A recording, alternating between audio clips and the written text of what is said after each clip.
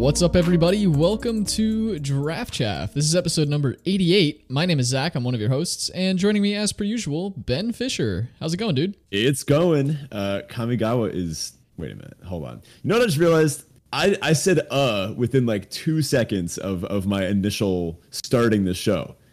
Leave this in. I don't care. How could I do that? I've worked so hard to cut my from the show. Listeners, if you're out there, just roast me for this one in the Discord. I was gonna say cut this, but honestly, it's our brand not to cut this thing, right? Oh, it's making its way in there. This will definitely be the final cut. Good. Honestly, this will hopefully help me be a little more accountable. I just don't like the saying you know. All right, whatever. No. Awesome. Well, this week we are on to our Neon Dynasty first impressions. We kind of flipped the script this set and did our first impressions after the live draft. Hopefully you guys found that interesting, or at least liked watching us fumble through doing our live draft early on like that. Let us know in the Discord if that actually made a difference or it didn't come across as any different. Maybe we just fumbled through all of our drafts anyway. Yeah, that one didn't end super well for me, we'll say. Well, before we get into our first impressions show here, we do want to take care of our usual housekeeping. So if you're not in the Discord already, check that out. The link to that is in the episode description as well as on our Twitter page. And we have all sorts of channels there. You've heard us rant about this week in and week out. We've got stuff for, of course, the new format, people posting their trophy decks and just talking about different picks and things. And this is an interesting format, so it's been great to have that kind of discussion. And if you want to support the show directly, check us out on Patreon at patreon.com/draftchaffpod. Huge thanks to all of our patrons that continue to support us in our content creation each and every week. We are seriously beyond grateful for all of you and definitely recommend joining if you're interested. Perks over there include things like stickers, show notes, unedited recordings of the show, and our signed Draft Chaff hero cards sent to you, as well as a few little things that were in the works on. One of the sort of short-term goals that we had for the Patreon was to be able to do videos for our podcast episodes, and we've got some interesting stuff coming for that. Stay tuned for that. It's hopefully going to be here in the not-too-distant future. So keep an eye out for those sorts of things. And we're sort of bringing our coaching back in terms of a private Discord channel where we'll host sort of monthly office hours and answer questions. Folks can jump in and chat with us, and we'll go through drafts. We'll answer questions, all sorts of stuff like that. So again, check that out on Patreon if you're interested, patreon.com/draftchaffpod. All right, Ben, we've got our crack draft type thing. We're in a new format. Walk us through it. Right. Let's do a pack one, pick one just to kind of get into it. Let's start off with Dismal Backwater. The blue-black Gainland. Gainlands are good. Gainlands are just good, right? Dismal Backwater is just a solid little land to have in any blue-black deck. I especially like it in Grixis Artifacts, where you really want those duels. Outside of green, where you don't have the splashing available through things like the Greater Tanuki or little other things here and there. Pretty high picks, but hoping not to first pick it. Yeah, I mean, they're pretty good, and it seems like the 3-color decks in this format are actually fairly solid, and it almost seems like you typically want to end up in something closer to 3 colors than 2 colors in this format from what I've been able to tell. So these dual lands are great. The gain land part of it, like gaining life, I'm not sure is overwhelmingly relevant in this format. It doesn't seem to be super aggressive, but yeah, they're great pickups. Obviously not something you're hoping to first pick just because it's a little boring, but they're serviceable. Yeah, the only deck that I have found not to really want splashes is blue-black ninjas, at least in my personal experience. That one seems super streamlined. You really want to be playing a 1-drop so that you can ninjutsu something on 2, and then maybe even recast your 1-drop depending on if it's a like Moon Circuit Hacker or something. Overall, yeah, you want these. Next up, Automated Artificer. That's the 2-mana 1/3 taps for a mana. These things are annoying. I don't think they're very good. You're not really going to be hard-pressed to find these and put them in your deck. If you're die-hard on artifacts and you just have utter junk, you can play this and you'll be happy that you have an artifact creature, but you really don't want to. This isn't where it's at from what I found. Nothing to ramp into anyway. Next. Master's Rebuke. That's the one in the green. Bite at instant speed. Deals damage from one of your creature's power to another creature's toughness. Or Planeswalker. It can hit Planeswalkers too, which might come up eventually. Removal is weird in this set. So basically all the creatures are tiny. But for the most part, creatures are relatively easy to kill. Rogues, nothing is bigger than like a 2/3 or nothing is greater than 3 toughness, except the Dokuchi Silencer, I guess. So removal is still great. And I've kind of stress test this. I've played some decks that have just very little removal, maybe 1 or 2 removal spells, and I found myself dying to my opponent's engine, which is something I'd like to talk about a little more later. My opponent's maybe one great creature that's getting them tons of incremental value. So you definitely want these, but you don't have to, say, first pick Windmill Slam this over like a good uncommon creature or a good rare creature. Similar with Voltage Surge, which is up next. That's the 1 in red. Deal 2 to a creature or planeswalker. And as an additional cost to cast it, you can sack an artifact. If you do, it deals 4 instead. Again, a very strong removal spell. 1 mana deal 4 to a creature is no joke, especially when there's a lot of little artifacts to be sacrificed. However, again, this isn't as important. A 1-for-1 removal in this format doesn't work when your opponent is gaining like slight incremental values off of all their cards, which is, again, the trend that Modern Magic has been going towards recently. Up next, Scrapyard Steelbreaker. That's the 3 in a red for a 3/4. Can pay 1, sacrifice an artifact, and give it +2/+1 until end of turn. Solid little common. I like it. It's kind of beefy. You don't tend to have that many artifacts to sacrifice. You usually would rather sacrifice into something else like an Oni Cult Anvil. But, this thing can get in there. It can threaten in the late game for sure. Yeah, I'm really disappointed. Like, I really want this card to have a keyword like trample or first strike or something. Yeah. And just on its face, like with nothing added, it just seems a little mediocre to sack your artifacts and sometimes your creatures to this effect. It's fine, but it's a solid common though. Next up, You Are Already Dead, which is just so cool. That's the 1 black instant. Destroy target creature that was dealt damage this turn, draw a card. I have made this work a handful of times, and when it works, it is awesome. Notable things that this pairs really well with: first strike, double strike, high toughness creatures that can attack and maybe get blocked and then not die, so that you don't end up just kind of going 2 for 2 with your opponent.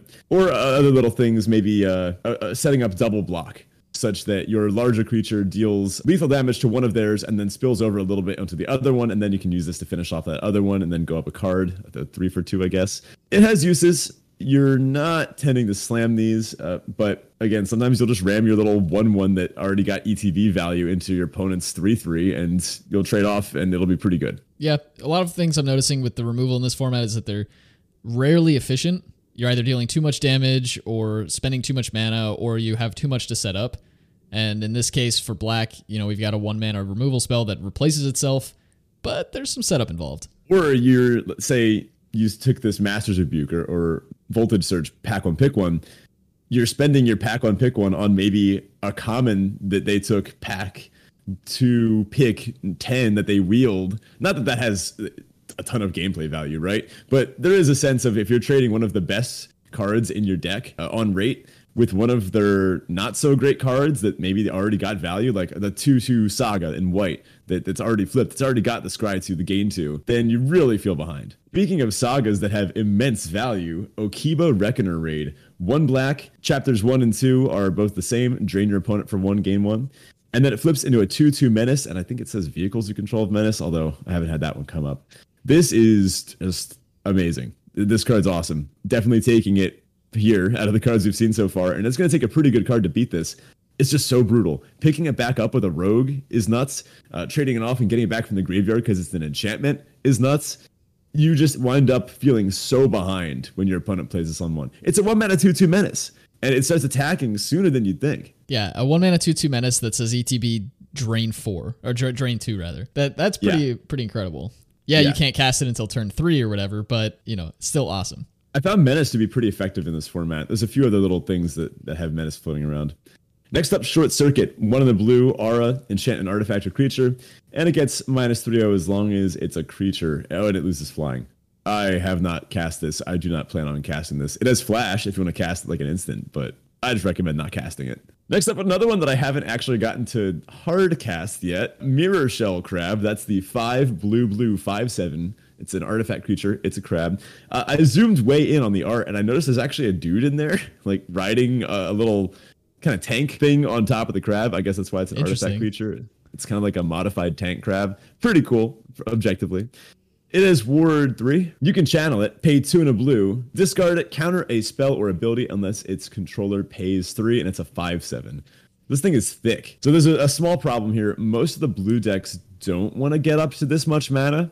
The rogues deck in particular and the artifacts deck, the artifacts and like the blue green ramp deck, they can, and they certainly are okay with it, in which case this is a little more flexible. But does blue green ramp really want a counterspell?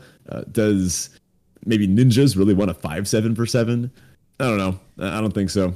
Yeah, this doesn't seem to fit too much into the blue-white decks either. I mean, they care about some artifacts, but this is really not what you want your top end to look like in that deck. I do really like that you can channel this to counter channel abilities. That can really get people. A lot of people don't recognize that it can do that. Or ninjutsu. So those are things to keep in mind with this card. And, you know, it's one of those nice little setups where it channels for cheap mana. You can cast it later if you happen to top deck it as, you know, when you have 7 mana or whatever on the board. But yeah, nothing I'm excited to take highly. I'd still probably be taking the Black Saga over this at this point. Like, it's not bumping that out. Definitely. 7 mana 5/7 Ward 3 is going to be the biggest thing on the board, though. That is massive in this format. Absolutely huge. It will dominate the battlefield. If you are in the market for something that's kind of okay early and pretty solid late, maybe if you have a ton of, I think this probably go best in green, right? The blue-green ramp, where you'd have a bunch of the 1 mana 1/1 death touches and that type of nonsense, and the high toughness and high power defenders. Yeah, I guess this could be a win con if you're really dying for one. Next up, Light the Way. That's white for an instant. You can choose one, put 1/1 counter on target creature or vehicle and untap it, or return target permanent you control to its owner's hand. They put one of these in every set, and they're never good. Like, even how 1 mana spells have been kind of making a bit of a resurgence recently. This white effect of like returning a thing to your hand, this is tempo negative effect. It's just never really going to be. Yeah, the closest thing we've gotten to this being a good card was the one in Strixhaven that was 1 mana, put a 1/1 counter on something you learn. And that was because it drew you a card. Yeah. That's why it was good. In this set, you have modified being a thing that matters, and this card's still not good. Just don't play this. Yep, not in for it. Next up, a much better white common, Intercessor's Arrest. This is kind of our pacifism for the format. 2 and a white, it's an aura, enchants a permanent. It can attack, block, crew vehicles, and its activated abilities can't be activated unless they're mana abilities. You can't use this to Stone Rain your opponent, sadly, but you can use it to stop pretty much anything else. This shuts down artifacts, which is not something you tend to have happen. There's a few ways that you can have your, I don't know, 10 charge counter Dragon Spark reactor deactivated, which really sucks. This and Tamio's Completion both do it, which is just so annoying. It's like you put all that work in, you got all those charge counters, whatever. It's a great card. But there are some problems with it. There's ways to bounce stuff. If you put this on an enchantment and then they geothermal Kami it back to their hand, you feel pretty embarrassed. I'm probably still taking the Reckoner Raid over this. Yeah, I would think so. I mean, it's a solid removal spell. It does deal with vehicles quite nicely. It does have a lot going on. But I think there's also enough in this format that, you know, people are main decking enchantment removal. You know, there is a lot going on that makes this card less effective in this format than it would be in a different format, and I think that's reason enough for me to try to stick to this other card that we know has really, really good ceiling and a relatively high floor as well. So I'm still on the Saga here, but this is a close second to me. Yeah, that wraps up our commons. I'm taking Okiba Reckoner Raid. Yep. Next up, Secluded Courtyard. This is the land where when it enters the battlefield, you get to choose a creature type. It can tap for colorless or tap for a mana of any color to spend on that creature or an activated ability of that creature type. Pick them up for commander if you're drafting in paper, but I don't think this has really done anything. Sometimes I've had the opportunity to take this at not too much of a cost, like kind of midway through a pack. And then I just go and I check my creature types, and there's like 3 humans, a bunch of spirits. It's pretty widespread. I haven't loved this even as kind of as fixing, which you do kind of want in this format if you are playing 3 colors. I don't know. It just seems like a bit of a dud for limited. The interesting part is that, like, in terms of fixing, the decks that could make good use of this don't want to splash a 3rd color. I'm thinking things like samurais and ninjas. Yeah. And so you really don't need it in those decks, which is unfortunate because otherwise it would actually be a pretty solid card. Yeah, it's true. This is an untapped land for ninjas, and you can use it to pay for ninjutsu abilities, I guess. That's pretty cool. Maybe if I happen to be deep into ninjas, I'd take this a little higher. Next uncommon is Web Spinner Cuff. That's 2 and green for 1/4 reach, and the equipped creature gets +1/+4 and has reach, and it has reconfigured for 4. I just don't like this type of green card. This is just not where you want to be. green cards that don't attack are not my kind of green cards. Plus, reconfigure for 4. Yeah, it's are you ever doing that? Next up, Mobilizer Mech. That's the one in the blue 3/4 flying vehicle with crew 3. And whenever it becomes crewed, you can crew something else. Yeah, I haven't. I would absolutely take this. I would absolutely take this here. This Really? deck, yeah, I've seen this deck actually work pretty well, and this is a card that is kind of a linchpin in that deck. Interesting. I think I would take it here, and maybe it's because I haven't gotten to play the white-blue deck yet. I've just seen it played, that I want to take it a little bit higher here, but I would take this.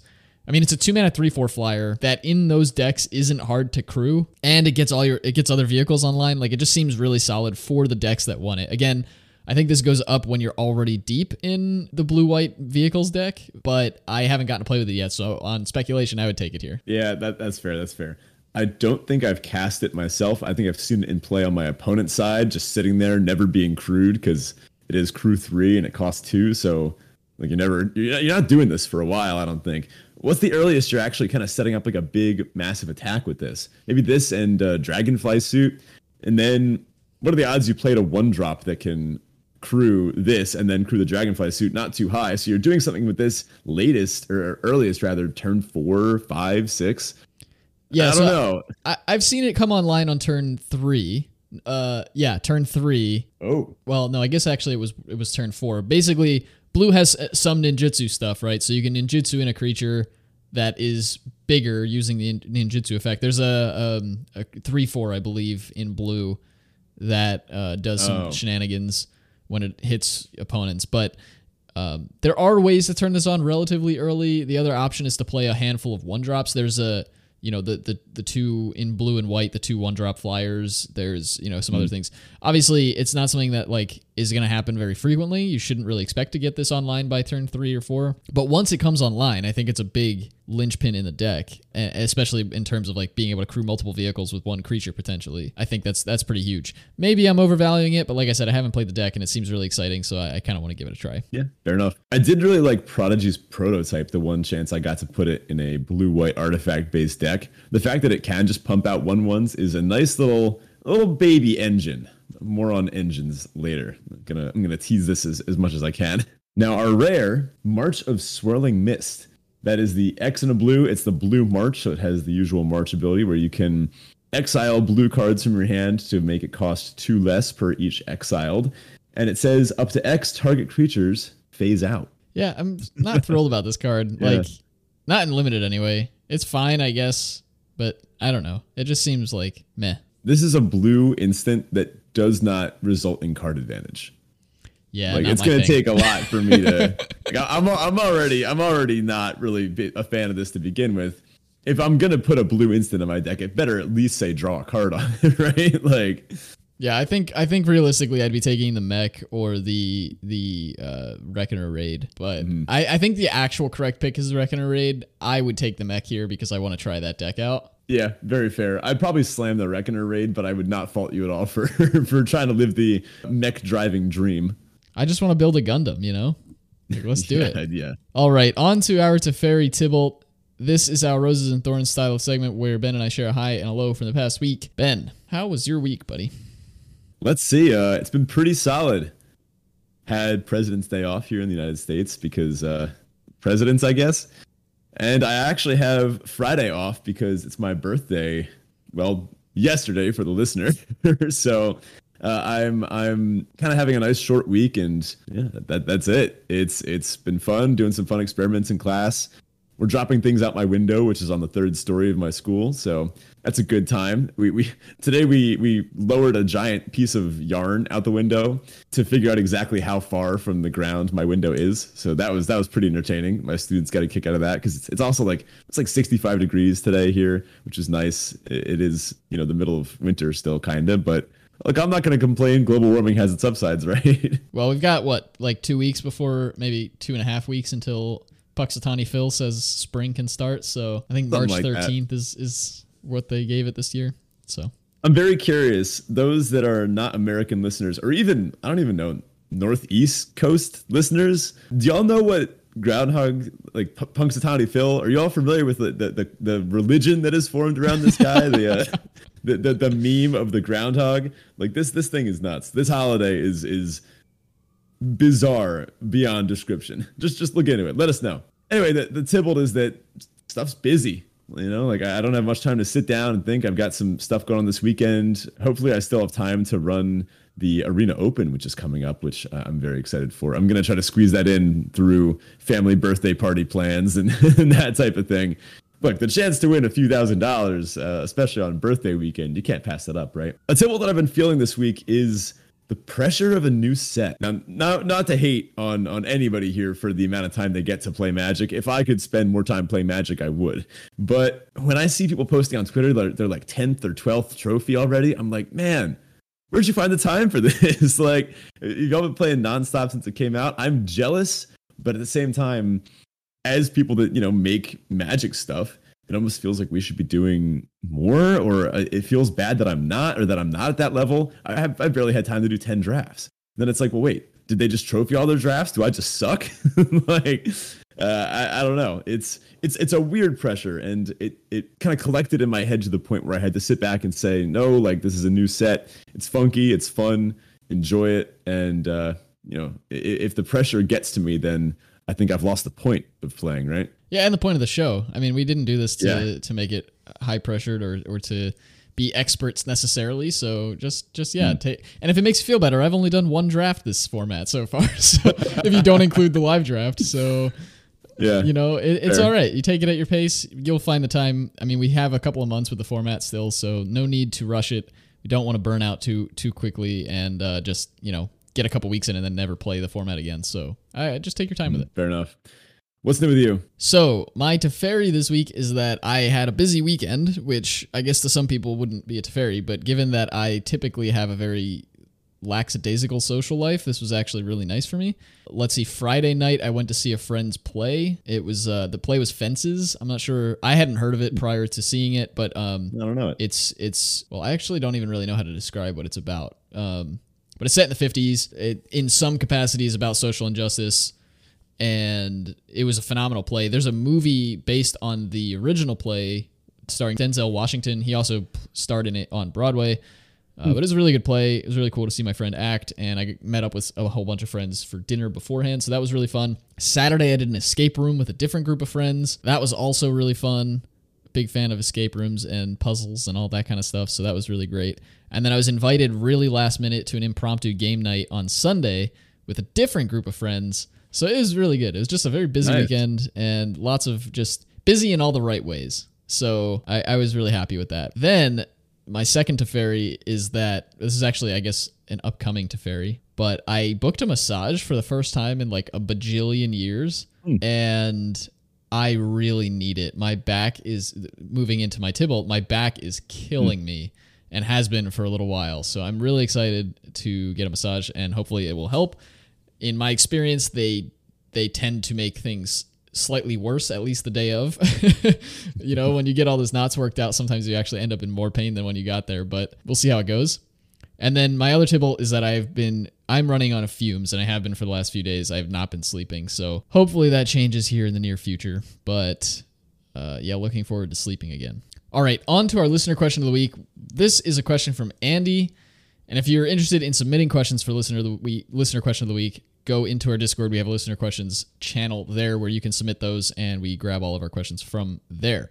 So this week's question is from Andy, as I said, and Andy asks, specifically at Ben, you mentioned astronomy class in a previous episode and moreover horoscopes. This is not meant to be offensive, but as a scientific person who I respect, can you explain how a horoscope isn't just made up gobbledygook? Like, dependent on the month I'm born in, change my personality, ? I've never looked into it because I've always thought it was a bit silly, but am I missing something? I am so excited to hear your take on this, Ben. All right. First of all, I'm honored to be, in any sense, a person that anyone respects. So thanks, Andy. You're the best. But I actually once had a really similar conversation. I asked a very similar question of one of my professors. I was at a class for my grad school working on my physics ed masters, and there were other students and other science ed programs in the class. So my physics friends and I were sitting in the class. The bio ed majors, they're all sitting over off to the side, and they're all talking about their horoscopes, talking about how like they're using it to make decisions, and like, they're kind of just joking around with it. But, we're all physicists, classic us, we're just rolling our eyes.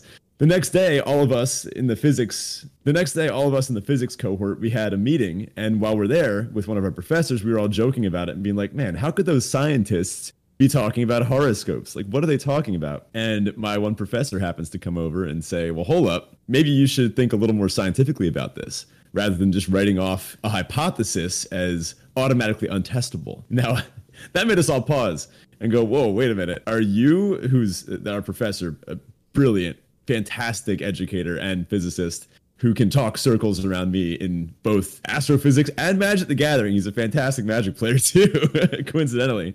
We're saying, are you serious? Do you really think that this could be real? And he says, well, why don't we make some more observations, right? Go and do some research about people born at different times of the year. So it turns out people born at different times of the year do have distinguishing factors that, can be scientifically observed, and hypotheses can be formed on them for a whole swath of different things, such as different potential birth circumstances, such as conditions you could be born with. There's an entire study on professional sports players that finds that most of them tend to be born in the first 3 months of the year. I think it's something like 36% of hockey players are born in the first quarter of the year, and only 14% of hockey players are born in the last quarter of the year, where you'd expect it to be 25 across the board as far as quarters of the year born in, right?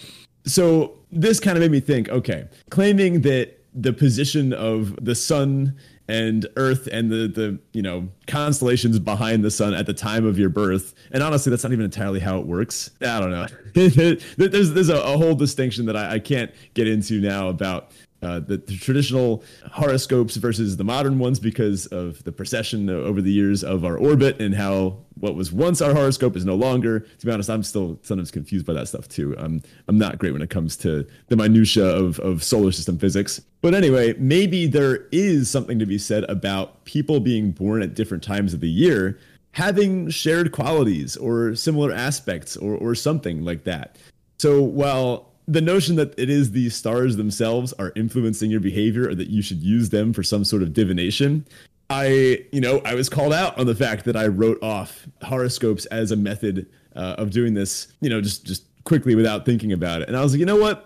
I actually like this. I think it is best to take a more thoughtful approach. And actually, I saw a really great video about this where the founder of CoStar, a very popular horoscope app, mentioned that she doesn't actually think it matters whether people believe it to be true or not. She thinks if people think it's true or they can actually use the stars to make predictions, she thinks that's great. But if they don't, she thinks that's also great. She frames it more as this is a way for us to share human experiences. And if it takes someone saying they're a Taurus to talk to their friend about the emotional trauma they've been going through recently, then isn't that a good thing, right?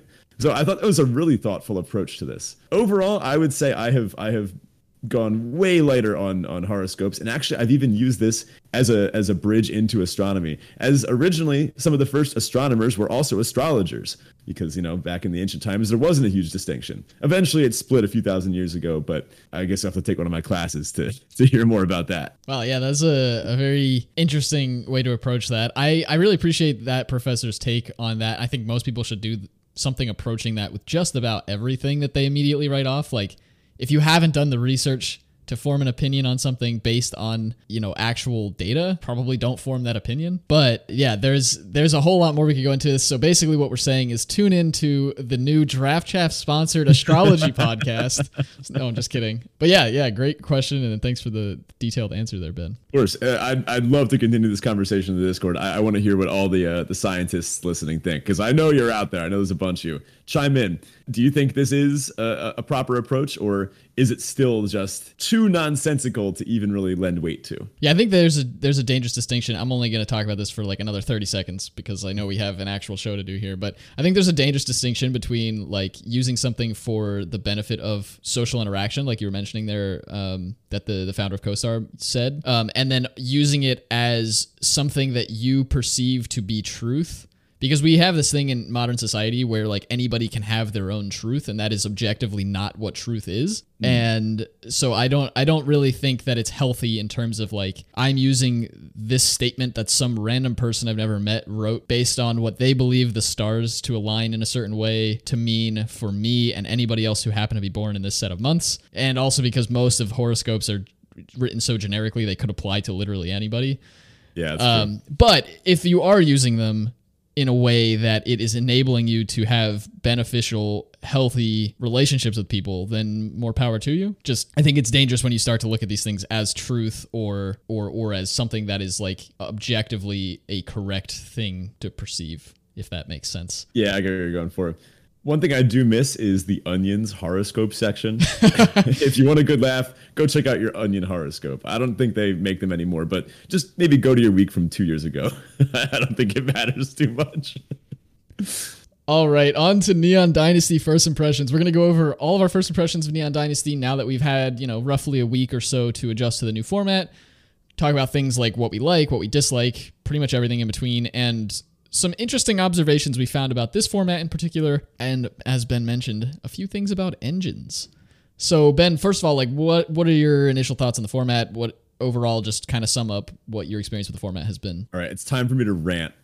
A good rant. Is there a name for a good rant? I don't know. I mean, the word rant definitely has a negative connotation, but I don't think it innately means that it's a negative thing. All right. The aesthetics of this set are perfect. They did it. If you had told me they were going to remake Kamigawa, my first thought would be, how racist is it going to be? I think looking back, just at kind of gaming culture in general, we don't always get it right when, portraying non-white people and their culture and other things, especially because the industry tends to be dominated by white people that are the ones making the games that tend to not be super sensitive to the actual creation of such things. As far as I have seen and through my knowledge, it seems like they did everything right. Which honestly, great on Wizards. I know they brought in a lot of artists that they hadn't worked with before, a lot of creative designers and directors that they hadn't worked with to influence the story. They made a manga. They made an animated trailer that is probably the best thing Magic has ever made. Like the best non-card thing. The best cinematic or story. It's fantastic. There's a soundtrack with original songs inspired by the set by smaller creators that might not have gotten a chance. I saw one of my favorite YouTube musicians, Amy Waters, who's I've followed for maybe like 15 years or so from when I just was like discovering musicians on YouTube, dropped the song on the Neon Dynasty soundtrack. Like, how sick is that? Just everything as far as aesthetics and everything surrounding it, I have found to be excellent. Yeah, I echo that sentiment 100%. I am not well versed in Asian cultures or literature or art or any of those kinds of things, but given the outbursts I read about and saw through the way they handled certain characters in Strixhaven to this is like night and day difference, and they really seem to have cared and put a lot of effort into making sure they did this right. Now, I would hope that's the case, right? It's an entire plane influenced by those cultures, so I would hope they did it correctly, but they really seem to have gone all out to make sure that they did, and that's amazing. My favorite part in terms of all the stuff you just described is that set of alternate arts done entirely by Asian artists have all been incredible, especially those basic lands. I've talked about it a few times before already, but oh my goodness, those basic lands. Yeah, representation isn't everything when it comes to our movement towards a socially just world, right? But it is something. It's a lot when done right. And this is such a great example. I know in one of the videos they talked about how they even consider different weapons that are stereotypically portrayed in different science fiction works or this kind of like Neo Tokyo inspired aesthetic, and they said they wanted to make sure that it was actually culturally relevant weaponry, like that they wouldn't use things from maybe similar but unrelated cultures because it wouldn't be realistic. And I was like, wow, they did their research. Like they tapped into people that were experts in history to make a trading card game. And when you put that level of effort and care in, I think it really shows. Like you said, we've had our blunders in Magic in the past where things have, even from an uninformed eye, we've been like, something's off here. Like this is a little bad. But honestly, this one, props to Wizards and everyone that worked on the creative design team for this. Maybe we're missing something. Maybe, as like you said, we're not the most informed. Obviously, it's not our experience. But if anyone out there knows of some things that could have been improved, curious to hear those in the Discord as well. But overall, I'd say this was pretty excellent. Yeah, I could go on for this kind of stuff for a little while, and we will in our upcoming Flavortown episode. Yeah. We'll have a lot more to say on this topic. But so we got your kind of opinion on just the set as a whole. What have been your thoughts on the format as a whole so far in terms of the draft experience, the gameplay experience? I found that this format highly rewards crafting what I'm going to call an engine. In addition to high value cards like the sagas, the rares, the invoke cycle, that kind of stuff. But crafting an engine, I think, is very rewarding. A good analogy I can think of is that it's kind of like Legos. Sometimes in a core set, kind of the equivalent of taking a bunch of Legos out of the box and finding the instructions and just going piece by piece, right? You draft your removal, you draft some bombs, you take some good mid-rangey creatures, right? Or an aggressive format, you take some 1-drops or 2-drops. But it can also be fun to just take a bin. You've probably seen those like bins of Legos that have been accumulated from decades, and they're all mixed together, all different colors. Everything's all cool. There's who knows what you're gonna find in there, and you just dump them all out in front of you and go, all right, make something cool. And I found this format to tend more towards that end of the spectrum than pretty much any we've seen in recent memory. This is skill intensive. You know, if you're brand new to Legos, you might just kind of be like, what do I do now? But if you know how the pieces fit together, if you know what tends to attach well to what, if you know how to build a car out of Legos already, then maybe you could say, okay, are the pieces here to build a car? Can I do that? Yes. Oh, that's pretty cool. Can I put rockets on the car and make it shoot fire out of it? Yeah. Oh, I can. Nice. And then your brain starts seeing what else you can do, what else you can do. Can I splash a fourth color? Right? I have found creating an engine to almost be this building process where you are taking these little pieces of micro synergy and weaving them all together into one powerful, typically late game card engine. Now there's exceptions to this. Ninjas is weirdly enough, I think, the most aggressive deck in the format. Red-white can, beat down too, but even that's hampered by sometimes wanting to attack with only one creature to gain some kind of incremental value, which I haven't found to be the best. Another swing and a miss for red-white, I guess. Yeah, that's a great analogy and a great way to put it. So far, and like I mentioned, I've only done one draft, so I'm leaning on you for more of the experiential sort of pieces with this format. But from what I have seen and the kind of the vibes I'm getting, it does seem to be a bit weird in terms of that removal bit. And then, of course, the very linear, like, play my 1-drop, play my 2-drop, play my 3-drop, play my 4, curving out kind of stuff that is like just get a creature on the board and then it doesn't really do anything isn't really a great way to go in this format. You kind of need those cards that are either you're ninjutsuing something in to get an extra effect, or you have something sitting on the board like the Dragon Spark Reactor that's accruing value as you're continuing to play out your game plan that eventually can do something really cool, or even just having vehicles that sit around that can be crewed by your creatures that are no longer relevant. These things have really helped, I think, get decks ahead compared to the more linear sort of quote-unquote fair decks. Let's talk a little bit more about this engine notion. So first of all, some cards are engines by themselves. Reality Chip, Springleaf Avenger, Gloom Shrieker ask basically nothing of you besides cast me and gain advantage. Colossal Sky Turtle, Dockside Chef, and Tempered in Solitude, these each have some conditional aspects that require a bit more of you, but will still be pretty solid in virtually any deck that can cast them.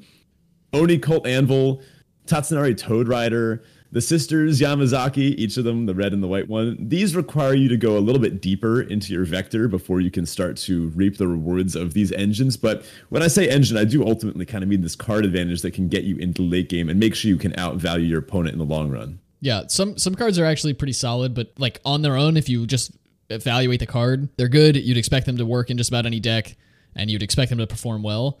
But if they don't fit into an engine in this format, they actually might be a little lackluster. You might find that they aren't doing exactly what you need them to. An example of this might be something like Cloudsteel Kirin and a lot of these red common removal spells we were talking about before, where they just, your 1-for-1 removal is doing what you wanted it to do, but does that actually matter as much in this format as it would in a different format? Doesn't seem like it. Mm-hmm. So here's a little quiz for you, listener. Which of those would Dragon Spark Reactor fit into? Would you say that's kind of one that asks nothing of you, asks a little bit, or asks you to be in a vector? Think it over for a second.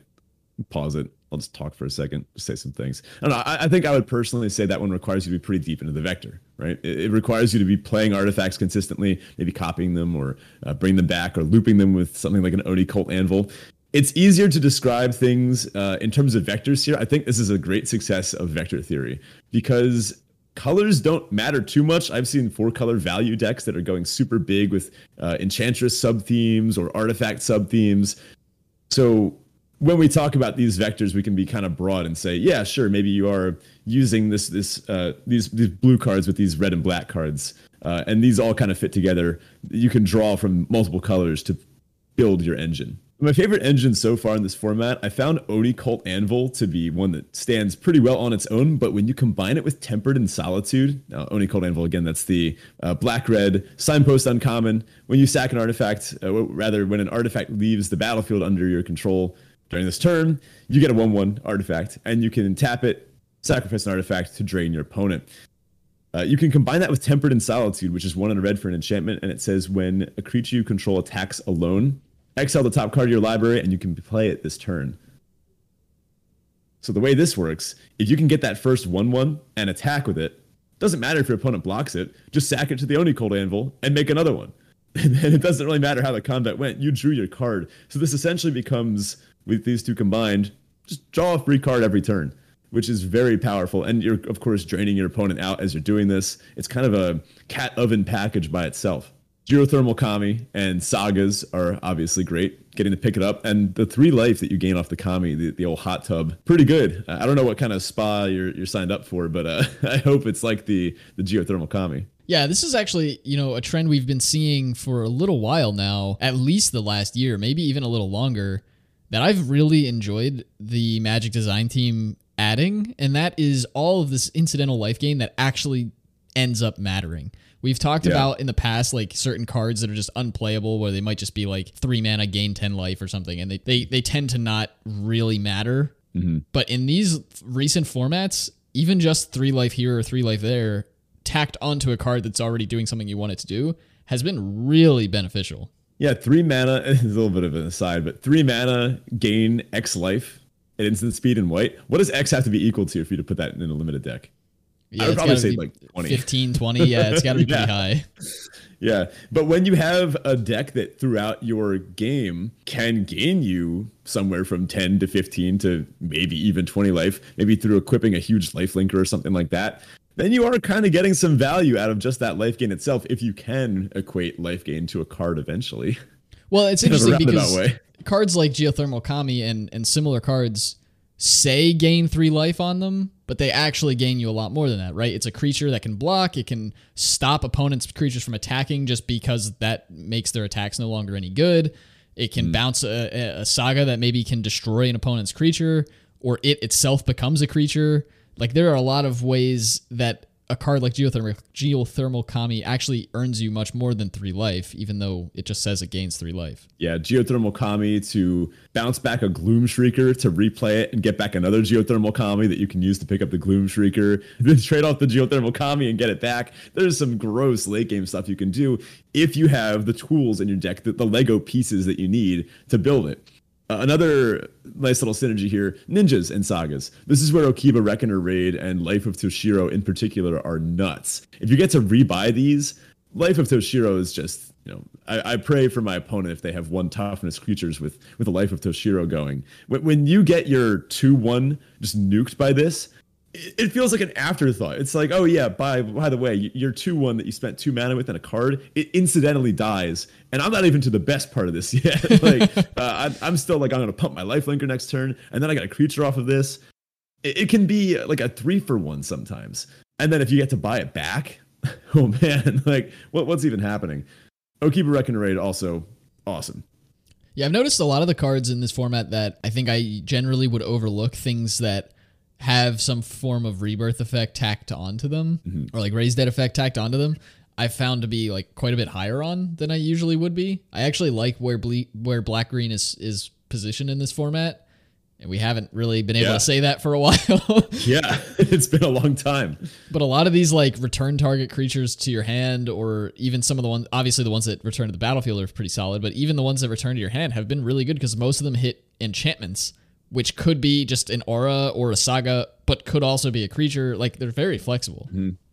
Yeah, something like Season of Renewal, the 3 mana green instant that can get back a creature and an enchantment. when you look at your graveyard, it's not hard to get two good things back. Maybe you traded off a Fang, the 1-mana 1/1 Death Toucher enchantment. You can get back that and something big, or you get back a removal spell enchantment or a Saga, and then a other like an artifact creature. You can do all sorts of nonsense with this.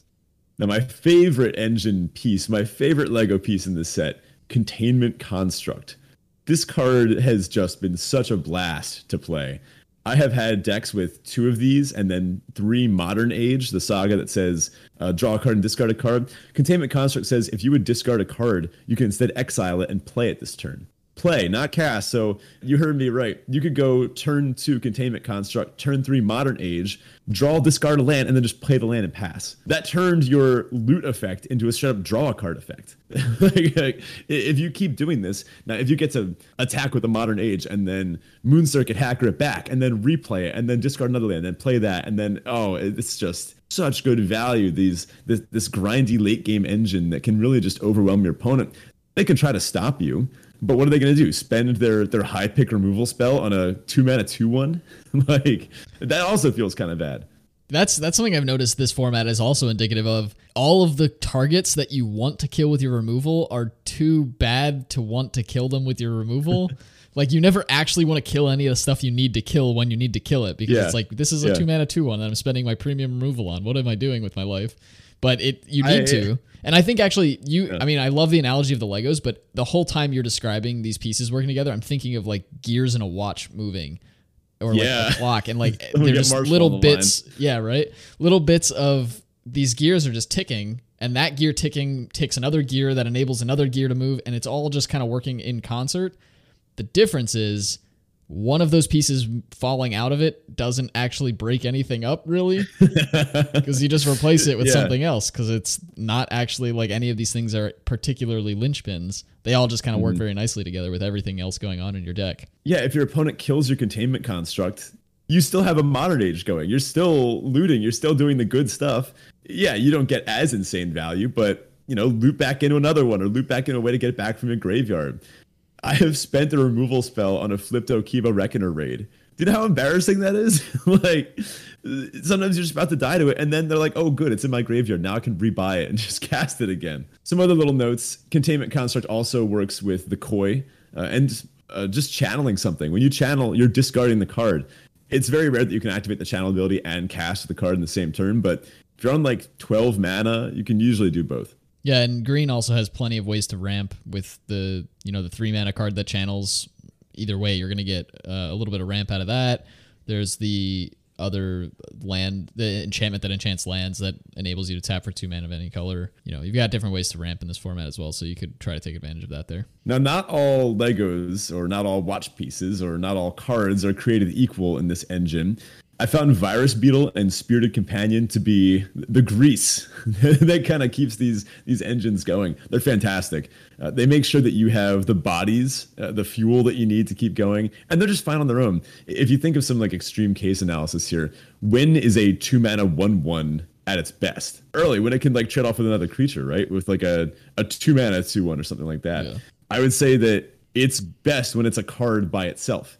Now, if you staple on an ETB ability where you draw a card, or your opponent discards a card, or the 2-mana 1/1 has a relevant type, now you are really getting a 2-for-1 out of it, but a meaningful 2-for-1. If your 1/1 is just being used to chump block, or it's outclassed by everything on the board, then it was not really a 2-for-1. It's maybe like a 2 1/3 for 1, right? But when Virus Beetle is the key to turning on your Oni Cult Anvil, or Spirited Companion is the key extra enchantment to make your, I don't know, whatever the big 4/4 flyer cost that one cheaper, then you're just happy to have that body in play. And then they're relevant cards. And then, sure, trade them off or chump with them once you've kind of gotten more value off. But maybe you can suit it up or use Life of Michiko to like pump it or something like that. Yeah, I've seen like plenty of decks also love to use the companion into like crew of flying suit, the dragonfly suit, and off to the races. And at that point, your enchantment creature is an enchantment creature that's doing its thing that you need it to do because it's an enchantment. It's already drawn you the card, so you're up a card, or I guess at parity on cards that way. And then it's doing something actually relevant for combat. It's like these little 2-mana 1/1s are doing a lot more than the typical 2-mana 1/1. Yeah, I am hoping to have many of these too in my sealed pool this weekend.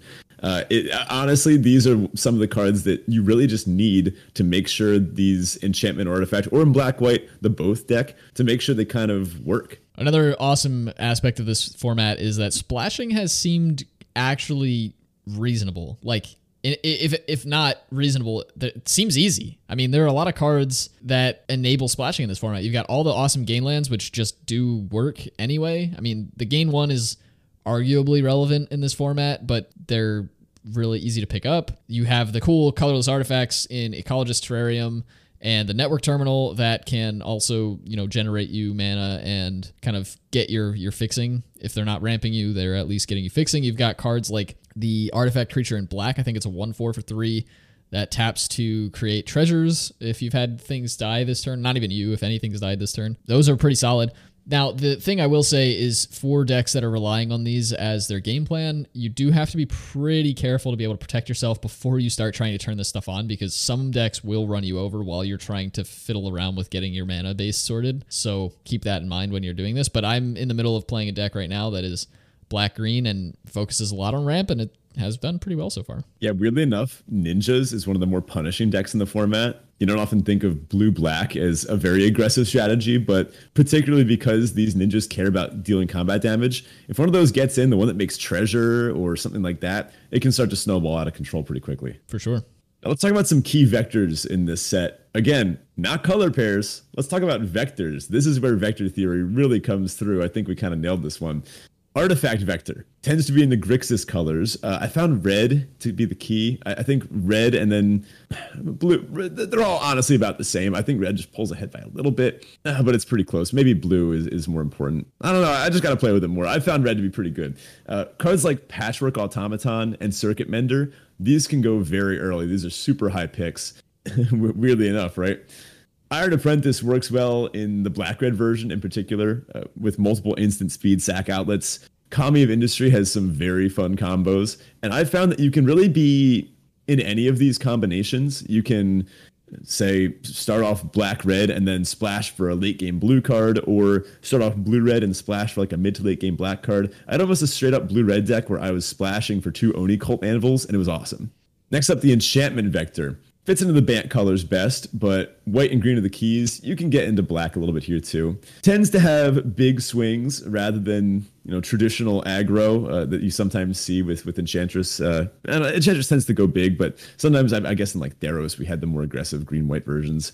Spirited Companion, Season of Renewal, Golden Tail Disciple, all pretty great here. Gaining life is particularly good in this deck. It gives you time to build up your real overwhelming synergies. Life of, I think it's Michiko's Reign, is it? The 2 mana enchantment. That thing can give +5/+5 to a life linker, such as the Golden Tail Disciple. It gets really scary. Now, what about both? If you want to tap into both vectors.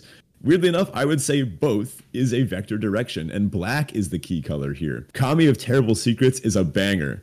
Now, I may have called it Siege Rhino at one point, but because, I mean, if there was you would play a card that says, target opponent loses 4 life, you gain 2 life. Like, people have played worse cards than that.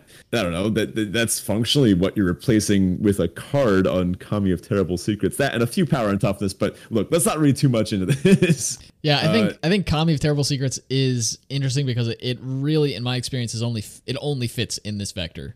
Like, if you try to put it in pretty much any other vector, it's just not going to do what you need it to do. It feels so bad when it's offline. You really do want to focus on cards like the Companion, the Virus Beetle, Twisted Embrace, Mukotai Ambusher, Okiba Reckoner Raid, these kind of solid black cards.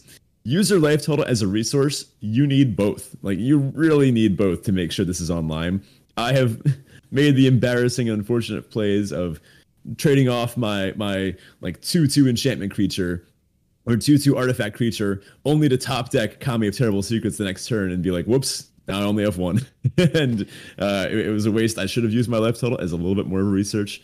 I should have used my life total as a little bit more of a resource. I played like a coward, and I deserved it for not getting to draw my card and gain my life. Yeah, this vector, more than any we've seen in quite a while, has that sort of feeling or mentality happen quite a lot. Like, in my experience, at least, and from reading a lot of these cards, the cards that you really want in this deck are just borderline unplayable when they're offline. They go from being like really good online to basically unplayable offline. So really pay attention to keeping them online when you can, because if they're not, you're probably not having a good time. We can talk about the ninja vector a little bit. This is a little bit tighter of a vector, whereas the previous ones you tend to splash for other colors or maybe get creative with your dual lands. This is the aggressive deck in the format from what I found, and that means it kind of wants to get on board early, jam some 1-drops, jam some 2-drops, particularly Okiba Reckoner Raid, Moon Circuit Hacker, Life of Toshiro, and Modern Era are both fantastic sagas. It should be clear by now that sagas are just really good in this set. The fact that they give you that incremental advantage, and there's so many ways to buy them back in the creation of your engine that you're just going to outvalue your opponent with all these little scries and life gains and such. Moonsnare Specialist in particular has been strong as well. Turns out Mana War, pretty good card. Indeed. And then lastly, we have this multicolor good stuff, shall we call it? Yeah. Essentially, you're just jamming everything together in one deck and picking up all the fixing you can. We mentioned it early on, right? We talked about it in our format breakdown as potentially being a thing that can happen. Seems like it's a thing that can happen. I haven't seen it go off yet, and I haven't seen any like remarkable versions of it, but I think the best is yet to come with this vector. So you're telling me you haven't had the misfortune of getting Kami Ward? I have not, though I have heard the tales of those who have. It's not a fun way to lose. It's a pretty embarrassing way to go down, but very cool when it happens. And I hope to do it myself. Now, you might notice that there were a couple of vectors that we haven't mentioned, and that's because there are, a couple that don't quite, shall we say, the cream didn't rise to the top kind of thing. Like, these are not where you necessarily want to be. Red-white attacking with one creature. Tempered in Solitude I found to be the best card in this archetype, as it can break out and just be solid in other red decks. But overall, I just haven't really been impressed. These cards are like adding stats or maybe reducing a cost, but it just doesn't build an engine in the same way that some of these other decks build this like super card advantage. Sure, if you have a Tempered in Solitude on turn 2, then you're probably going to be able to pop off and your deck is going to look pretty good. But when you don't draw that Tempered in Solitude, you're kind of doing that thing that Zach mentioned earlier where you're just playing a 2-drop and then playing a 3-drop, then playing a 4-drop. Your opponent is like 10 cards deeper into their library and they've got stocked graveyard and they have a late game plan in place. You're going to lose. Yeah, you kind of need like a specific cards in this deck as well. Like, obviously stacking a bunch of cool effects on top of one creature is valuable, but if they're not meaningful effects, then it doesn't really matter. So the card that you're attacking with needs to really be applying pressure, and I don't think it quite does the job here. Now, Modified, also not the most impressive vector. I don't have a ton of experience with this one. I did have what I thought would be a really sick Modified deck. I had like 2 Goro and a bunch of like modified stuff that cared about Modify. I had a ton of ways to modify things. Seemed just kind of fine, probably in the bottom 50% of decks in the format, just red-green, but probably closer to the middle of the 10 traditional color pairs. I don't know. Modified is kind of a nice benefit all decks can use. Like that Modified as an ability is just something that everyone kind of wants rather than a strict vector unto itself. It kind of how like Training ended up playing out, where Training was, you were happy to put some training cards in your deck, but if you were building a training deck, you were like, this isn't really as tight as I want it to be. Yeah, I'm not convinced that Modified is actually its own vector. I'm still on the fence about that. I tend to think of it more as just like, kind of as its namesake, something that modifies pre-existing vectors. So like you're happy to add cards to a given vector that care about Modified or will modify, but it's not what your deck's built around. I think that's kind of the way to approach it, but prove me wrong. Somebody throw something in the Discord of an amazing like a deck that is just about the Modified thing. Maybe the best version of red-green in this format is some sort of late game Enchantress thing. Problem is red and green, I'm pretty sure what they said on their official release from Wizards was that red is like the super artifact deck and green is the super enchantment deck. But without the black value payoffs like Kami of Terrible Secrets to pay you off for being in both artifacts and enchantments, you just end up with one half of your deck pointing one vector direction, the other pointing the other vector direction. There's enchantments in red, and there's maybe a few artifacts in green, but ultimately, these two colors just don't seem to play very well together. And counters being their solution, it's just not an engine like some of these other decks can make, where you're getting this absurd card advantage or value or late game rebuys thanks to ninjas or reanimation or whatever. So that's all the vectors we had planned. I did want to add one little section here that we didn't actually put in the show notes, and let's take a look at a quick look at top 5 common and uncommons. Definitely. Games played win rate. So curious, have you looked at these yet, Ben? I have not looked at the data myself, but I have a funny feeling I know what some of them are going to be. So since you haven't looked, I would like your guesses. What do you think the top 5 commons are on games played win rate? I'm going to say Okiba Reckoner Rate has to be in there. Even though it's not great, I feel like Voltage Surge could be. Definitely going to put Network Disruptor, very strong one drop in blue. Bang of Shigeki, maybe? I think I need one more, right? One more. I want it to be Modern Age, but I'd probably end up going with the Companion or Virus Beetle. All right, so you got 3 of the 5. Oh, man, nice. Nice. What did I get? So in first place here with games played win rate, Okiba Reckoner Raid with a 58.1% win rate. Second, with a 57.6% win rate, Virus Beetle. Nice. And then third, fourth, and fifth are all 10th of a percentage point away from each other, and actually third and fourth are tied at 57.1%. And so in third is Twisted Embrace, the 4-mana enchantment aura that destroys creatures. Oh, how about that? In fourth place, Fang of Shigeki. And in fifth place, Kami of Terrible Secrets. Really? Wow. Oh, man. So it's not just me. Black is good in this format. I mean, anyone could have told me Okiba Reckoner Raid and Twisted Embrace were going to be up near the top, but I guess I kind of forgot about Twisted Embrace. Yeah, really, I guess Black is just where you want to be in this format. How about that? Yeah, what's also surprising to me, I will say Modern Age is in the top 10, and number 6th is Imperial Oath. That's the 5 and a white sorcery at common that creates 3/2/2 samurais and scries 3. That's surprising to me. I would not expect to see that in number 6 here. It's still early in the format, but it's actually tied with Kami for 5th, I guess. Yeah, so I'm going to have to start jamming some more Abzan decks. I don't need much of an excuse not to play red-blue. And then in our uncommons, I'm not going to make you guess for these, but we have at 58.8% games played win rate, Life of Toshiro Umezawa, followed by Kappa-Tech Wrecker, the 2-mana 1/3 Ninja Turtle. Blossom Prancer in third. Boseiju Reaches Skyward in fourth. And Circuit Mender in fifth. Wow. So I'm seeing a very strong trend amongst commons and uncommons both, that black-green seems to be the deck you want to be. Are you telling me black-green is back? Oh, man. Sounds like we're back. Say no more. Say no more. If it's time for me to, I don't know. I've felt this pull. Like maybe it's time, but now that the data backs it up, I guess it's time for me to go all in. Seems like it does. Break out the old mid-range mindset. Anyway, I wanted to shout out some of the wacky stuff that I've done in this format. I picked up a Gloom Shrieker with a ninja. It just feels illegal. It feels like you shouldn't be allowed to do this. I had an opponent rip an Okiba Reckoner Raid off the top of their library to kill me from 2 life. There was just nothing I could do. Wow. I did not have a single piece of removal. I had stabilized too. It just felt so bad. And it came down. I went to 1. I untap. I look at my hand. I look at my whole deck list, and there's not a card that can save me. Oh, that's. I guess I should have had a Hot Tub Kami in my deck, right? Jin Gataxias destroyed me multiple times in the same evening using 2 different decks. It was very unfortunate. When we first read this card, it doesn't actually counter creatures. It doesn't counter the first creature you cast each turn, right? To which most people will be like, all right, so at least you can keep building out a board against it. It doesn't have flying or anything. But what happens when most of your creatures are artifacts or enchantments?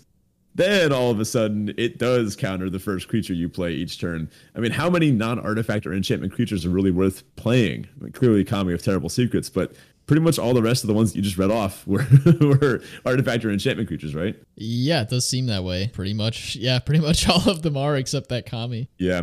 I got to live your dream. I had double Invoke the Winds, double Behold the Unspeakable, just kind of mono blue 5-drop nonsense in one of my decks. Came very close to a trophy with it, painfully close, but ran into some mana issues that I think I flew a little too close to the sun on that one anyway, and I guess I deserved it. Containment Construct, I will genuinely say, is one of the most fun cards we've had in Limited in a really long time. I've seen some people misplaying with it. I saw someone have 2 koi, the 3/3, that when an artifact comes in, you can draw a card and discard a card. So my opponent had 2 koi out, top deck containment construct, and then declined to loot because I guess they thought it would just, there was no point in looting. I guess they didn't realize it was functionally a draw 2 for them. But that might need to be a Draft Chaff Cube inclusion. Honestly, if we can make it happen, I would love that. Experimental synthesizer triggers off any sack. Have some fun with that. And I did actually get to pull off the multi-ninja bounce little brain games. I ninjutsu'd in a moon snare specialist. I got to ninjutsu in a moon snare specialist to bounce one of my opponent's creatures, getting a little bit of a discount, and then re-ninja'd back in a moon circuit hacker to profit off of the damage effect. So you can do some pretty wacky. Let me see if I catch what you actually mean there. So you attack with a creature, any creature. It doesn't get blocked. Yeah. You ninjutsu in the moon snare specialist. Then before damage, you ninjutsu in something else, bouncing the specialist again. That's awesome. I love that. How sick is that? Leapfrog anybody? Holy. You would not expect to see me doing tricky blue timing stack stuff, but look, when value is on the table. I'm so proud of you.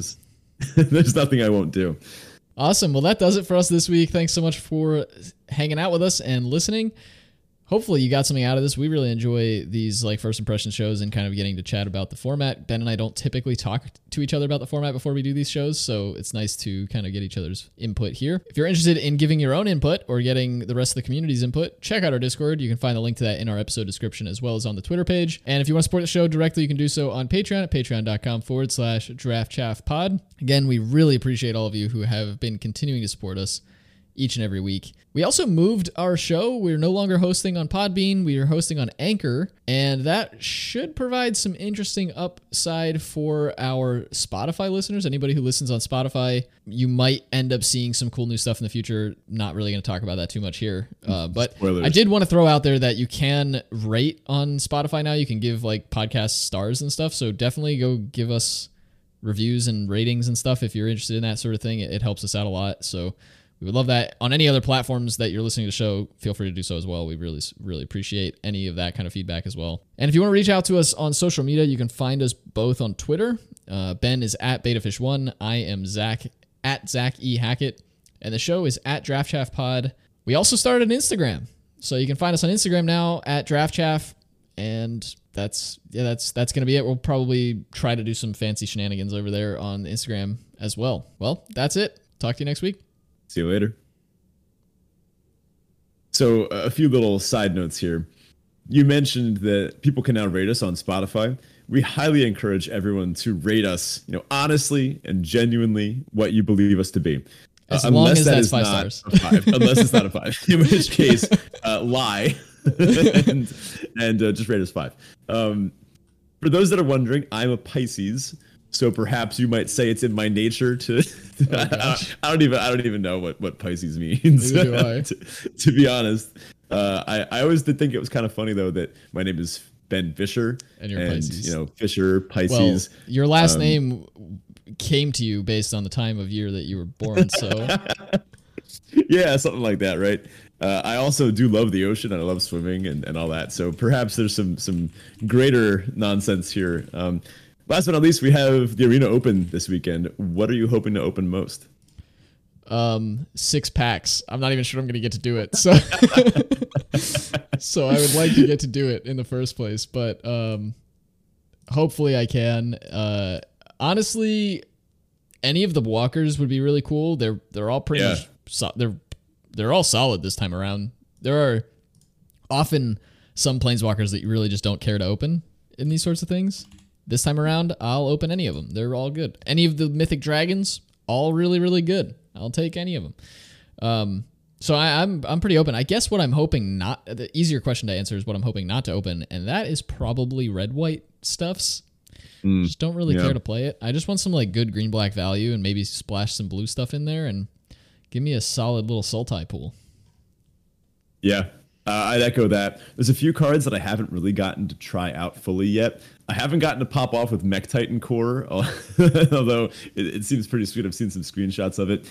Eater of Virtue has seemed pretty cool.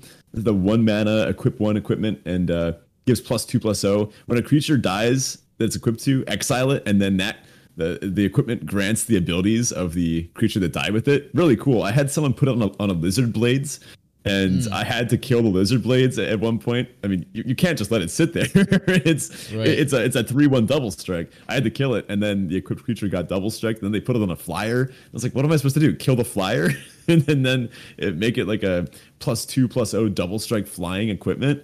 I'd love to get to try that one out. That could really power up the red decks and the white decks if it could. And then, I don't know, just some good fixing. I'd love to open some dual lands, and Mythic Dragon are here too.